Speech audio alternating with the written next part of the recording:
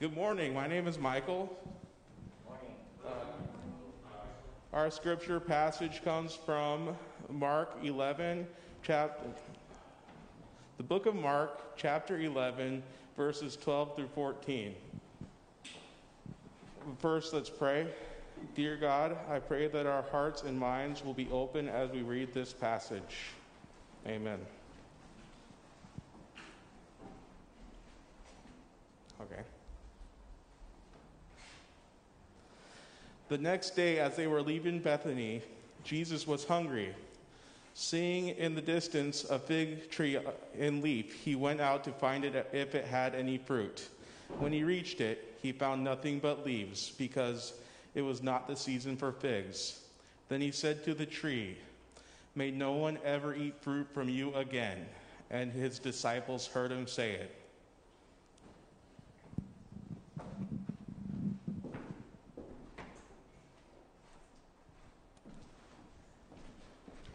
God is good all the time. God is good all the time. Amen, amen. Sometimes it doesn't feel like God is good. Sometimes it feels that things are hard and God is absent and God is not with us and God is not walking with us. God is not providing for us.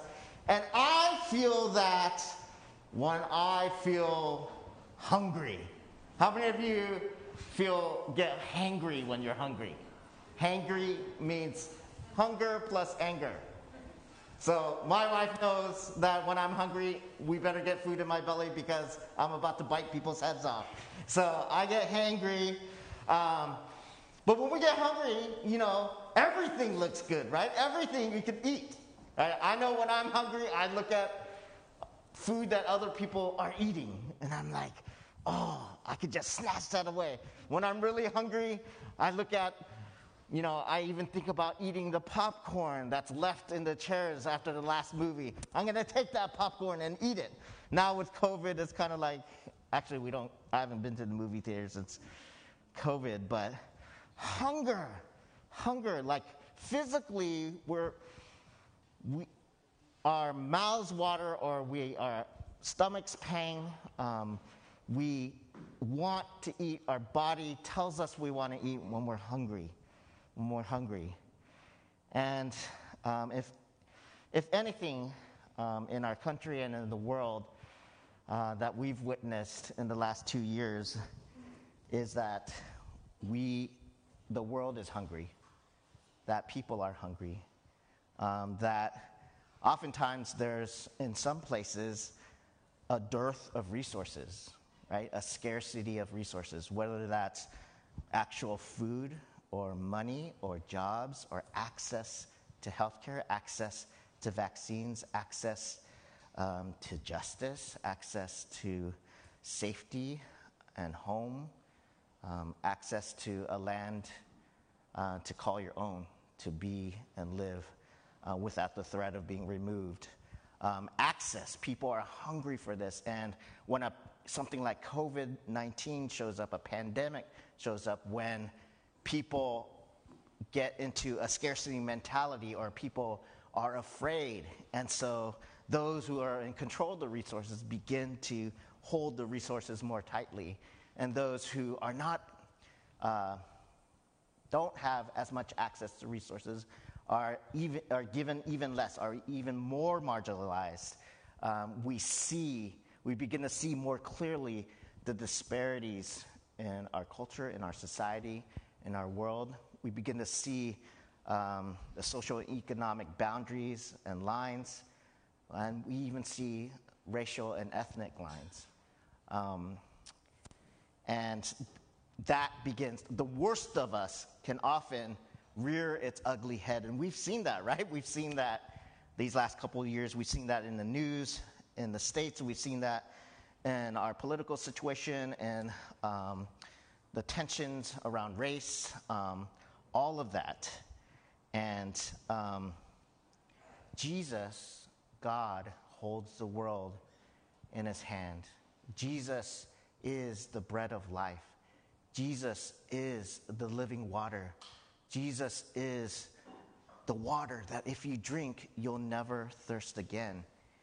And so, in a hungering and thirsting world, the church, we have to offer the world or to witness to the world or testify to the world the good news that is Jesus Christ, amen?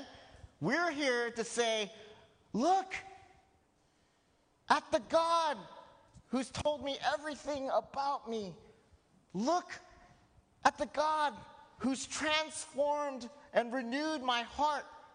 We don't think people can change or change can happen. Well, Jesus and the Holy Spirit has moved in my life and changed my heart. That's why we follow Jesus. That's why we come to church. That's why we worship, to celebrate and give praise to who God is, even in the good times and the hard times, but to reflect on the renewal that we've experienced. And just up the street, there's a well, right? The artesian well, where some of the best water in the world, they say, comes out from underground springs, and there's a little pump. And if you go, there's this long line usually of people holding multiple big containers wanting to fill it up. I've noticed that if you go when I pass Sunday mornings, the line's not as big. So Sunday morning is the time to go. But I may have just given up the secret.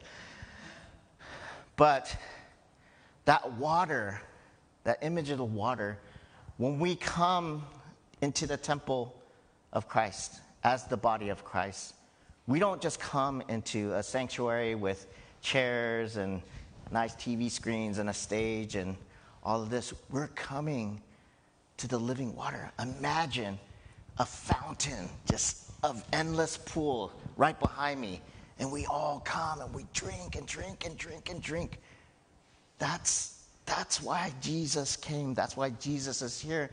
And when Jesus in first century Palestine was walking on the earth, the people were hungry. The people in Israel were hungry. The common people, the everyday people, the laborers, those who were sick, those who were on the outskirts, on the margins of society, they were hungry. They were in a religious state, right? The temple, they could see the glory of the temple in the city of Jerusalem. And they went every day every week to give their sacrifices, to go and offer up their prayers and sacrifices to God and worship. But the system, the temple system, and the religious leaders oftentimes were more busy feeding on the sheep than feeding the sheep. Does that make sense? They were eating the sheep, consuming the resources of the land, busy creating barriers to access to God rather than opening up the paths and opening up the doors to come and worship. That's why when Jesus came, he said to the Pharisees, he was hard on the Pharisees and the other religious leaders, right? He was like, you are the leaders of Israel. You are the shepherds. You're supposed to speak life and offer life to people, not fight for your own platform or your own statuses, but to give. And I came just as a doctor comes and to heal the sick, to hang out with the sick and offer help to the sick. I came not for the healthy, but for the sinners, amen. I came to set the prisoners free. I came to feed the hungry, to give drink to the thirsty. And we see that in the Gospels, in the life of Jesus, that's what he was about, touching people, healing people, embracing people, renewing people, restoring people. That's why we call the gospel good news. The problem is, sometimes I feel like in a thirsty and hungry world, we're not offering good news as the church, as followers of Jesus. Right? When people come to the church or to the community, do they see open arms? Do they see Jesus' love saying, There's water here to drink. There's food here. There's community. There's love. There's joy. There's peace. There's reconciliation. There's inclusion. There's acceptance. Do they experience that, or do they experience barriers and dirt and thirst and more pain and suffering and even oppression through the church? I don't know. Sometimes that's what I feel like we have to offer. We offer hostility before we offer grace and acceptance. Are you with me, church? So our passage, we're in the strange stories in the Bible. And this is a strange story in the Bible because on the surface level, it seems like Jesus is hangry, right? So in context, this is immediately following Jesus' triumphal entry. So we're headed into Easter, right? This is the starting of Holy Week if you're in the church calendar, right? He enters Jerusalem. The Passion Week is about to begin. He enters Jerusalem for the final time. People are saying, Hosanna, Hosanna, Hosanna in the highest. We may celebrate Palm Sunday on that Sunday. The kids are waving their palm branches. Jesus has come. The King has come. And it says in the verses right immediately preceding this, verse 11 of Mark 11, that Jesus goes into the temple. It's not on that slide. Jesus goes into the temple and looks around, but it was too late in the evening, so he left with the disciples to go to Bethany. Could this be a foreshadow, right? What's on the back of Jesus' mind as he looks around at the temple? This was a detail I missed, but he looks around. But he doesn't do anything. He leaves because it's too late. So something's going on. And Mark is pointing this out. And then our passage, right? Jesus is hungry. They're traveling to Bethany. He sees a fig tree in the distance. It's got all these green leaves on it, and he's like, figs, yes, right? For those of you who eat fig Newtons, right? I don't know how much fig Newtons and actual figs are similar or taste. Or if they're actually made out of figs, I don't know. Fig Newtons. If anyone knows, let me know. Anyways, he sees a fig tree in the distance. It's got a lot of leaves on it. And he gets there. It says he's hungry. So we're like, Jesus is hungry. And there wasn't any fruit. He's disappointed. So he's upset and he curses, maybe under his breath. He said to the tree, may no one ever eat fruit from you again. And then Mark actually adds again a small detail. And his disciples heard him say it. What's up with this? Right? Is Jesus just having a bad day? You know, some commentators say, like Jesus was human, so what's wrong with him? Just he had his grumpy days. He got hangry just like the rest of us, right? So he got mad because he was hungry and there was no fruit. So he curses the tree, right? James, the disciple, he happened to be, into creation care and, stewardship of the environment. So he's like, don't curse the tree, Jesus, in the back of his mind. He didn't say it out loud. He's like, save the trees. But Jesus, it seems on a surface level, is being irrationally angry.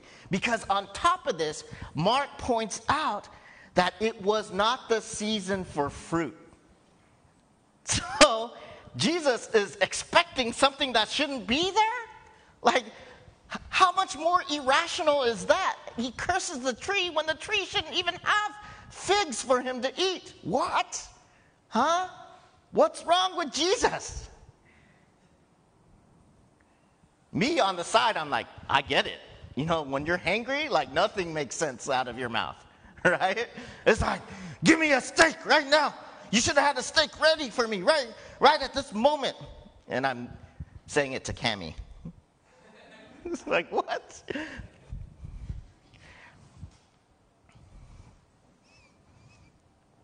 And remember, Mark makes the point to relay that the disciples heard him say this curse, as if they must be thinking, oh my God, is Jesus losing it? Right? Like, it should have been a private moment of Jesus, like an off moment, but he shouldn't have said it out loud. He just cursed the fig tree out. It's a tree! First of all, it's not a person. And it's not even the season for figs. What's up? Come on, Jesus. What's up with you? Is he just having a bad day? Is he just being grumpy? Hungry and angry?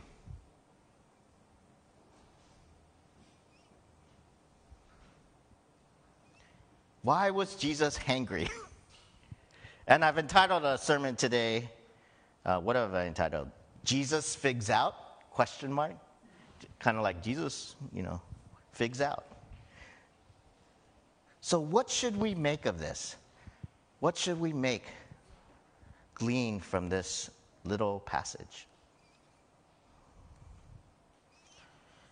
Let's dig in a little further. The gospel writer Mark, when he wrote his gospels, he had some stylistic characteristics, right? Every gospel writer has a different lens or angle from which they're writing, or a different context from which, or point of view. And it's almost like if there's 4 different personality types in the world, 4 general personality types, the gospel writers each are speaking to those, personality types, whichever they are, right? So you see a mosaic of who Jesus is through the different voices. And for Mark, what makes him stylistically, what gives him style, one of the things is that when you read the book of Mark, it's very short relative to the other gospels. So Mark is very concise and to the point. He doesn't waste words, right? And the story moves quickly. You even read in the first couple chapters of Mark, immediately, right? Immediately Jesus went from here to here. Immediately this happened and this happened. Mark wants to get it through. So I call him the Ernest Hemingway of gospel writers. So for all you literature majors, right? Ernest Hemingway, American novelist, we talk about the iceberg theory, right? In writing, like, he had very simple sentences, very short sentences, and on the surface, it just looks small, iceberg. But underneath, in the subtext, there's a lot more going on, and you have to take the cues and dig in more to see the deeper, more profound meaning. So this is how I see Mark.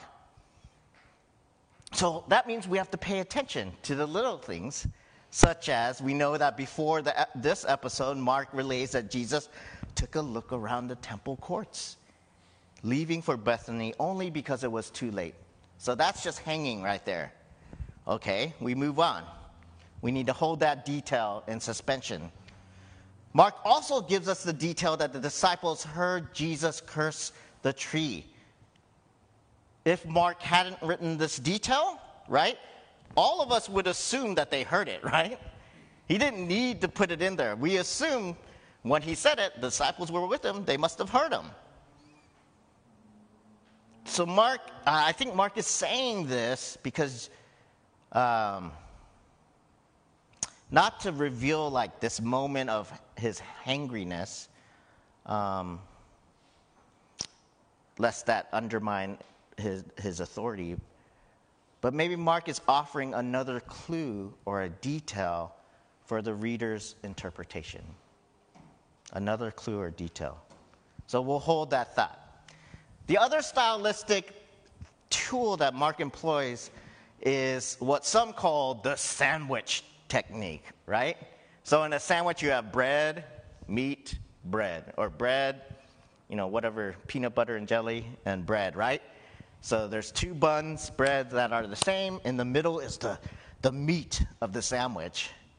Bread, meat, bread. Not to be boring, like another imagery, Jesus uses the spam musubi technique, right? And I'm not talking about like the spam, rice, spam, right? I'm talking about where a big chunk of spam is in the middle of two rices, right? Rice layers. So rice, spam, rice. And I'll go in a little bit how you make spam musubi. Do you guys know how to make spam musubi? If you don't have a real authentic spam maker, you can just use the empty can of spam. So you take the empty can of spam and that gel underneath. Some people clean it out. I'm like, use it as like oil. The grease, no, just kidding. Okay, some people are nodding their heads. Some people are like, what? What are you talking about? So you take a can of spam. You get rice, hot steaming rice. Put that layer down. Punch it down. Thick piece of spam. Put that down. You can't.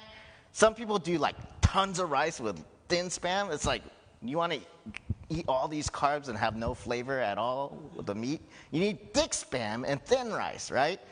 So you put the rice down, thick piece of spam, another layer of spam, and you somehow pound it down. Whether you use a spoon, I use a spoon, pound it down, and then you take a half sheet of seaweed laver, right? Sheet of seaweed, cut it in half, put it down, turn the spam can upside down, boom, boom, boom, until the stuff that's where the spam, like grease gel comes into effect.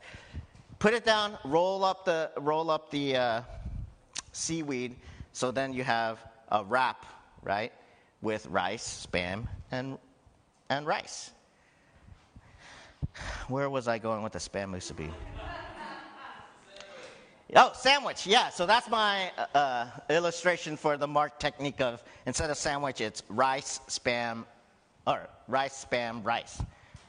But the seaweed is our interpretive approach. It's how we should how we interpret the sections together, right?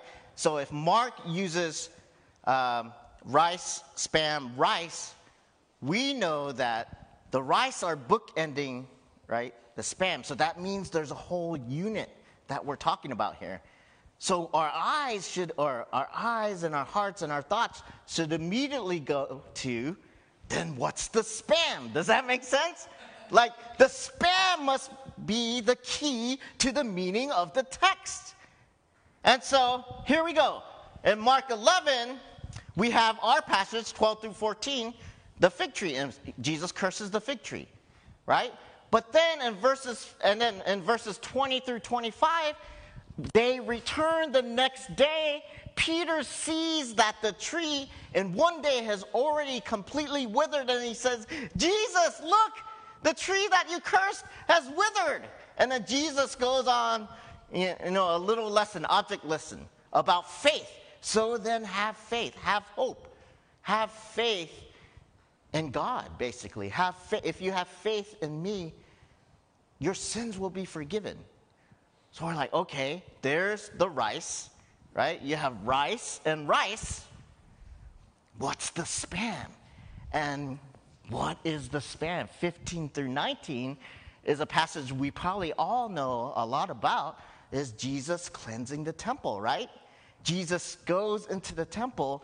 He sees these money changers, these merchants selling stuff in the middle of the temple during the Passover, when everyone is coming, making their pilgrimage to offer their yearly sacrifices during Passover, and he gets upset.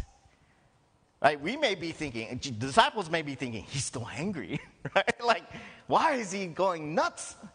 Why is he figging out in the temple?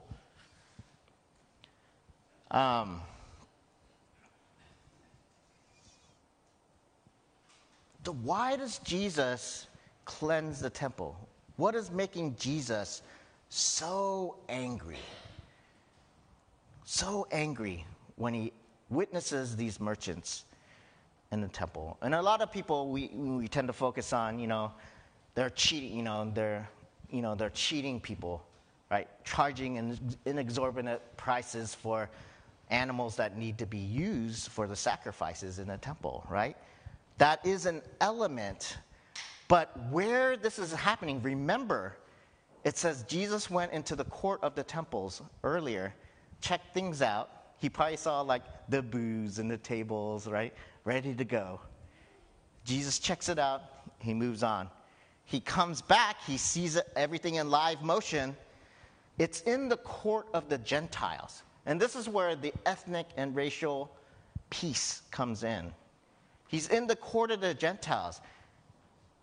And the reason the court of the Gentiles is there in the first place is that's supposed to be the place where the foreigner, not Jewish, not an Israelite, can come and worship Yahweh, the God of Israel. Because it's always, in Scripture, it's always been God's heart, not that the access to Him or His presence would just be for the Israelites, but that they would be His chosen people for the blessing of other people. And there's always contingencies in the Old Testament, in the law, for the foreigner, right? Include the foreigner. Let them become a part of your family, a part of your household. Let them come and worship me. And that was the case for the temple. There was the court of the Gentiles. And all of this market stuff and money changers is happening in the court of the Gentiles. Imagine if, in the sanctuary, there were pinball machines and slot machines and poker tables and, right? There's TV screens with all the NFL football games going on this morning, and people were placing bets, right? In the middle of while we're trying to sing and while we're trying to worship. Imagine that. We would be like, that's messed up. You're bringing worldly things into the temple, and you're preventing people from worshiping God. You're actually literally crowding them out. And that's why Jesus says in that passage, in that episode, he quotes Isaiah 56 and says, my temple, my house, will be a house of prayer for all nations. For all nations. We can't miss the scriptural or the cultural and ethnic pieces that fly out of Scripture. For all nations. And this is a lesson to us. I'll stop right here. A lesson to us. Like, how, as the church, do we, because of our preferences or because of our theology, do we keep others who are not like us from having full access to worship alongside us or with us? What are the ways that we create obstacles for immigrants, right, or non-English speaking people to come and worship Jesus? That's just a rhetorical question. Spam, rice.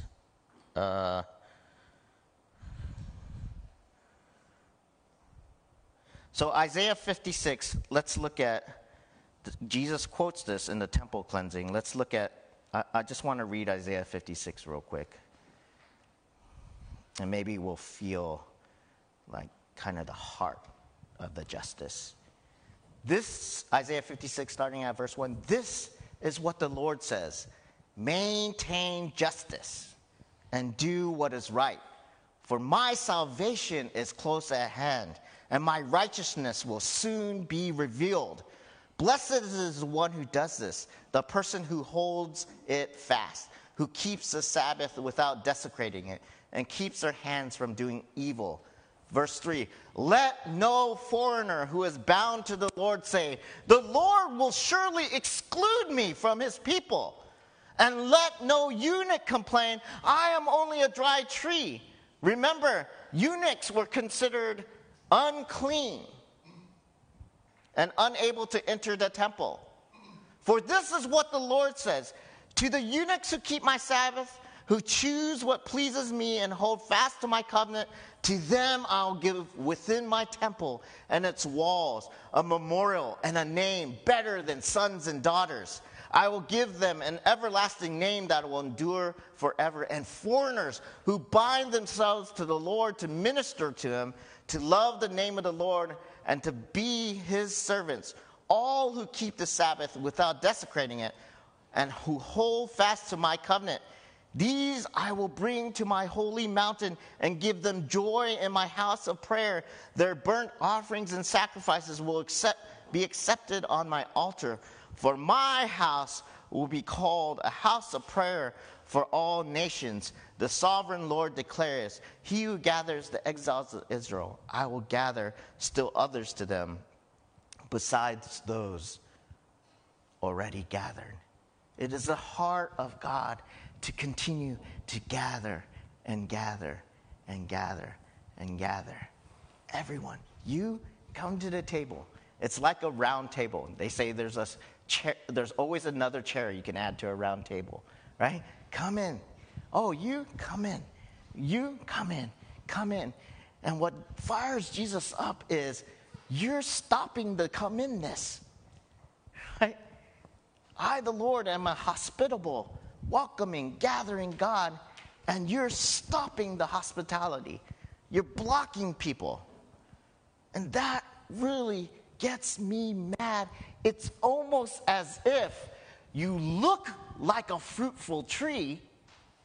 You look like you're are righteous and doing what you're supposed to be doing, but when you go a little closer, there's no fruit.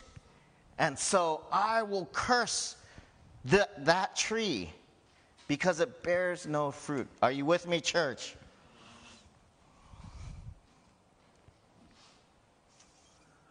Can you go to the fig tree in the fall? Yeah.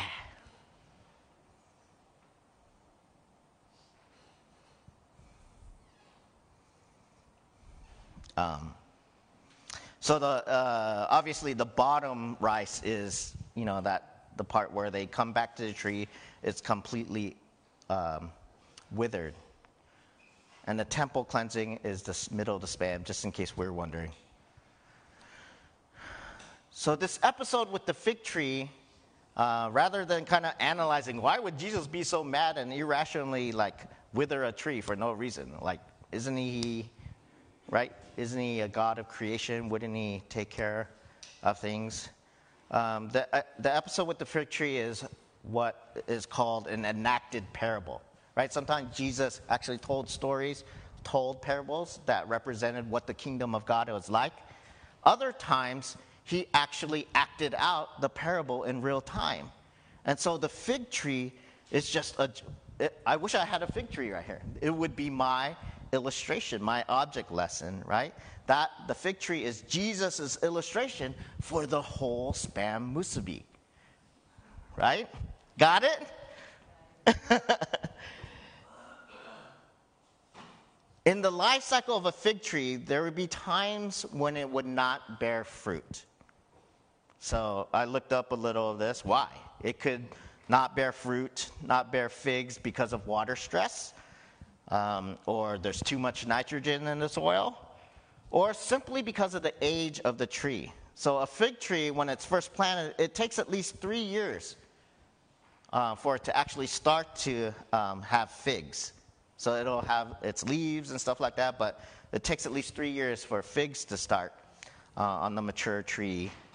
And also, so there's I forgot what it was called. Where's the word? So in the spring, remember, we're at the last week of Jesus, so it's early April probably. It's spring, Easter. In the spring, fig trees will put out little knobs, like smaller knobs, that come from the last year's blooms, right?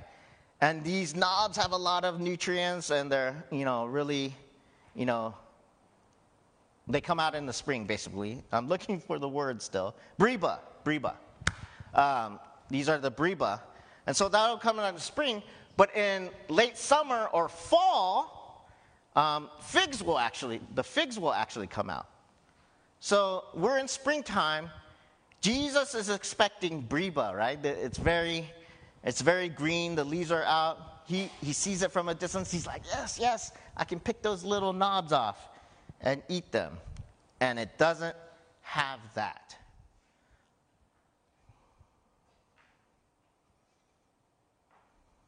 The tree shows life and potential, but in reality, it has no nutrient and has no fruit.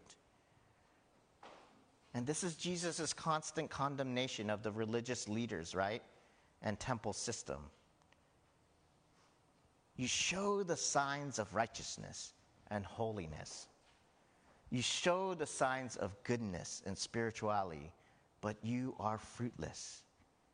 The religious leaders, rather than providing sustenance and feeding their sheep, have been eating the sheep and sucking the life out of the land. Israel as a whole was to be a blessing to all nations. God's heart is for all nations and tongues to worship him. But in crowding the court of the Gentiles with robbers and thieves, this witness is shut down. So Adam and Eve. What does Adam and Eve have to do with anything? Actually, have you read Adam and Eve when they eat the fruit of the tree of knowledge of good and evil, is it? Or some people call it the tree of death. What type of tree is it? It's a fig tree. Do you know that? So, verse 6, chapter 3. When the woman saw that the fruit of the tree was good for food and pleasing to the eye and also desirable for gaining wisdom, she took some, and ate it. She also gave some to her husband who was with her, and he ate it. Then the eyes of both of them were opened, and they realized they were naked. So they sewed fig leaves together and made a covering for themselves. So here's this connection of green fig leaves connected to covering, right? Covering their shame, covering their nakedness. But if we fast forward to Jesus' enacted parable, it's like the covering of nothingness, right? Fruitlessness, right? The appearance of fruitfulness, but it's fruitlessness. And actually, it wasn't God's intent was for people to be naked, if you call that vulnerability, to be open and vulnerable before him. To be walking with, it said, man and women walked with the Lord, right, in the garden, right? Open and vulnerable. But they turn to their own devices, to their own sewing, to cover because they feel ashamed. And so, the initial intent is that we would trust God. Humanity would trust God for provision, for sustenance, for renewal, for salvation, right? But somewhere along the way, we trusted in our own ability. We trusted in fig leaves to protect us and cover us, when that was not the original intent. Are you with me, church? The grace of God is, one, God said they would surely die if they ate of the fruit. They don't die. He doesn't take their lives. Secondly, doesn't God make them better clothing after that? Right? So he does provide for them in the midst of their own sin.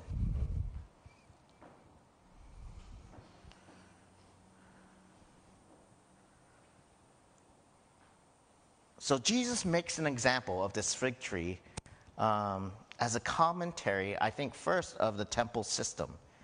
Jesus is saying, with his righteous anger, that Israel is like the fruitless tree, that the temple is actually done and dead.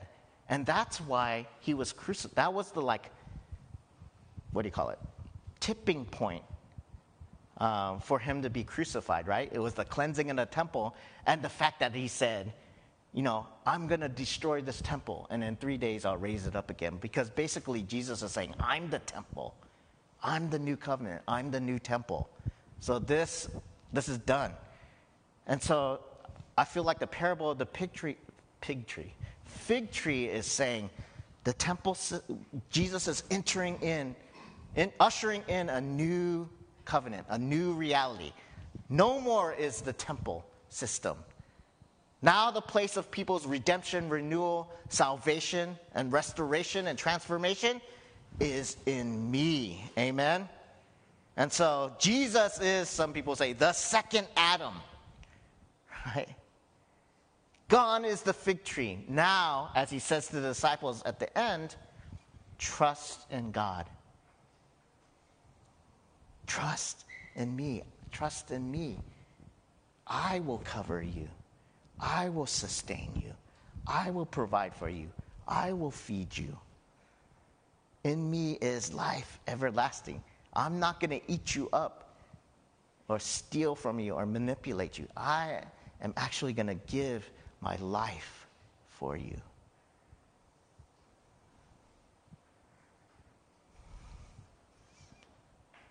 Amen. This is good news. The parable of the fig tree is a parable of good news, right? Jesus curses the fig tree to say, that stuff, that system, it's not working. You're not getting life. Life is going to run through me now. It's going to run through me. How do we, next slide, last slide. On a personal level, how do we engage with this? One, other places that we see fruit in Scripture, right? There's the famous Galatians 5:22, right? But the fruit of the Spirit is love, joy, peace, forbearance, kindness, goodness, faithfulness, gentleness, and self-control. Against such things there is no law. What is fruit, right? We know what fruitlessness is, what is life and fruitfulness. Here's an example of what the fruits of the Spirit are. The love, the joy, and the peace. And so the questions we can ask is, are we experiencing love in our life? Are we experiencing joy in our life? Are we experiencing peace, kindness, goodness? The big ones are the last few for me. Gentleness and self-control. Right? Are you experiencing real change in your life? That's a good way to know that you are following Jesus, abiding in Jesus, because Jesus is not powerless, right? When you follow Jesus, you will be transformed. When you follow Jesus, you will bear fruit. When you follow Jesus, you will grow. When you follow Jesus, you will experience change. Has your character changed? Are you growing in love? Have you been gaining more joy and self-control? When we are in Jesus and receiving from the Spirit, we bear fruit. When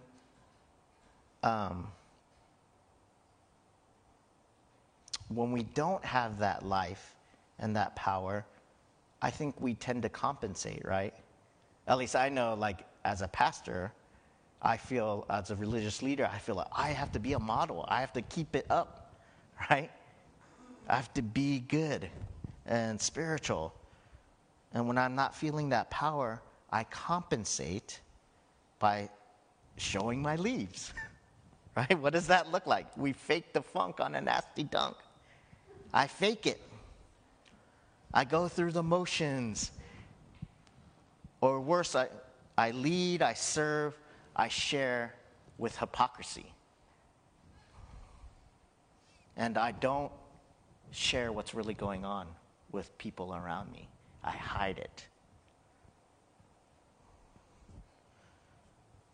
So on a corporate level, as a church, are we bearing fruit in our own witness? Are we living out our mission and vision, being a witness of the gospel, being renewed by God for the renewal of our neighborhoods? Are we being faithful in that? Are we bearing fruit? What that would mean for a church or for us to be bearing fruit would mean that we're not making God's church a den of thieves and robbers, right? And following other agendas rather than gathering people to the life that is in Jesus Christ, where people are excluded and denied access. But instead, we're opening our witness to all people. In the streets, in the parking lot, in the fields, in the marketplace. We're opening our witness to all people. As Isaiah points out, we are participating in God's justice. 9 times out of 10, when we're not listening and submitting to God and the Holy Spirit as a church, we are pursuing other things. Growth for growth's sake. Renown as a church. Comfort in each of our roles and leadership statuses or whatever, our place in the church, that comfort. Or simply maintaining comfort, right? Like, I don't want to have to do too much. I feel good coming to church, and you got your donuts, got the coffee I like. I like saying hi to people, you know.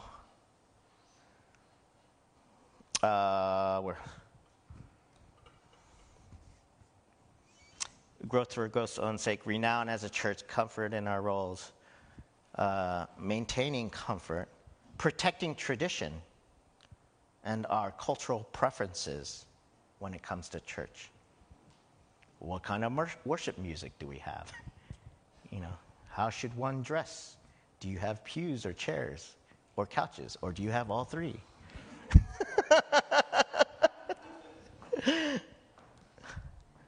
Or are we pursuing money and the bottom line, right? It's hard not to chase the bottom line, the financial bottom line, when you're making decisions in the church. It really is a real thing.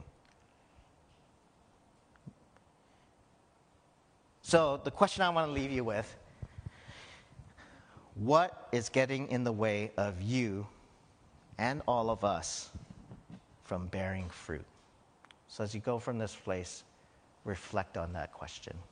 Let's pray. God, thank you for your word. Thank you that your life is a parable to us, and that you told this parable of the fig tree, and there's a lot of nuance, there's a lot of details, there's a lot of things, even mystery.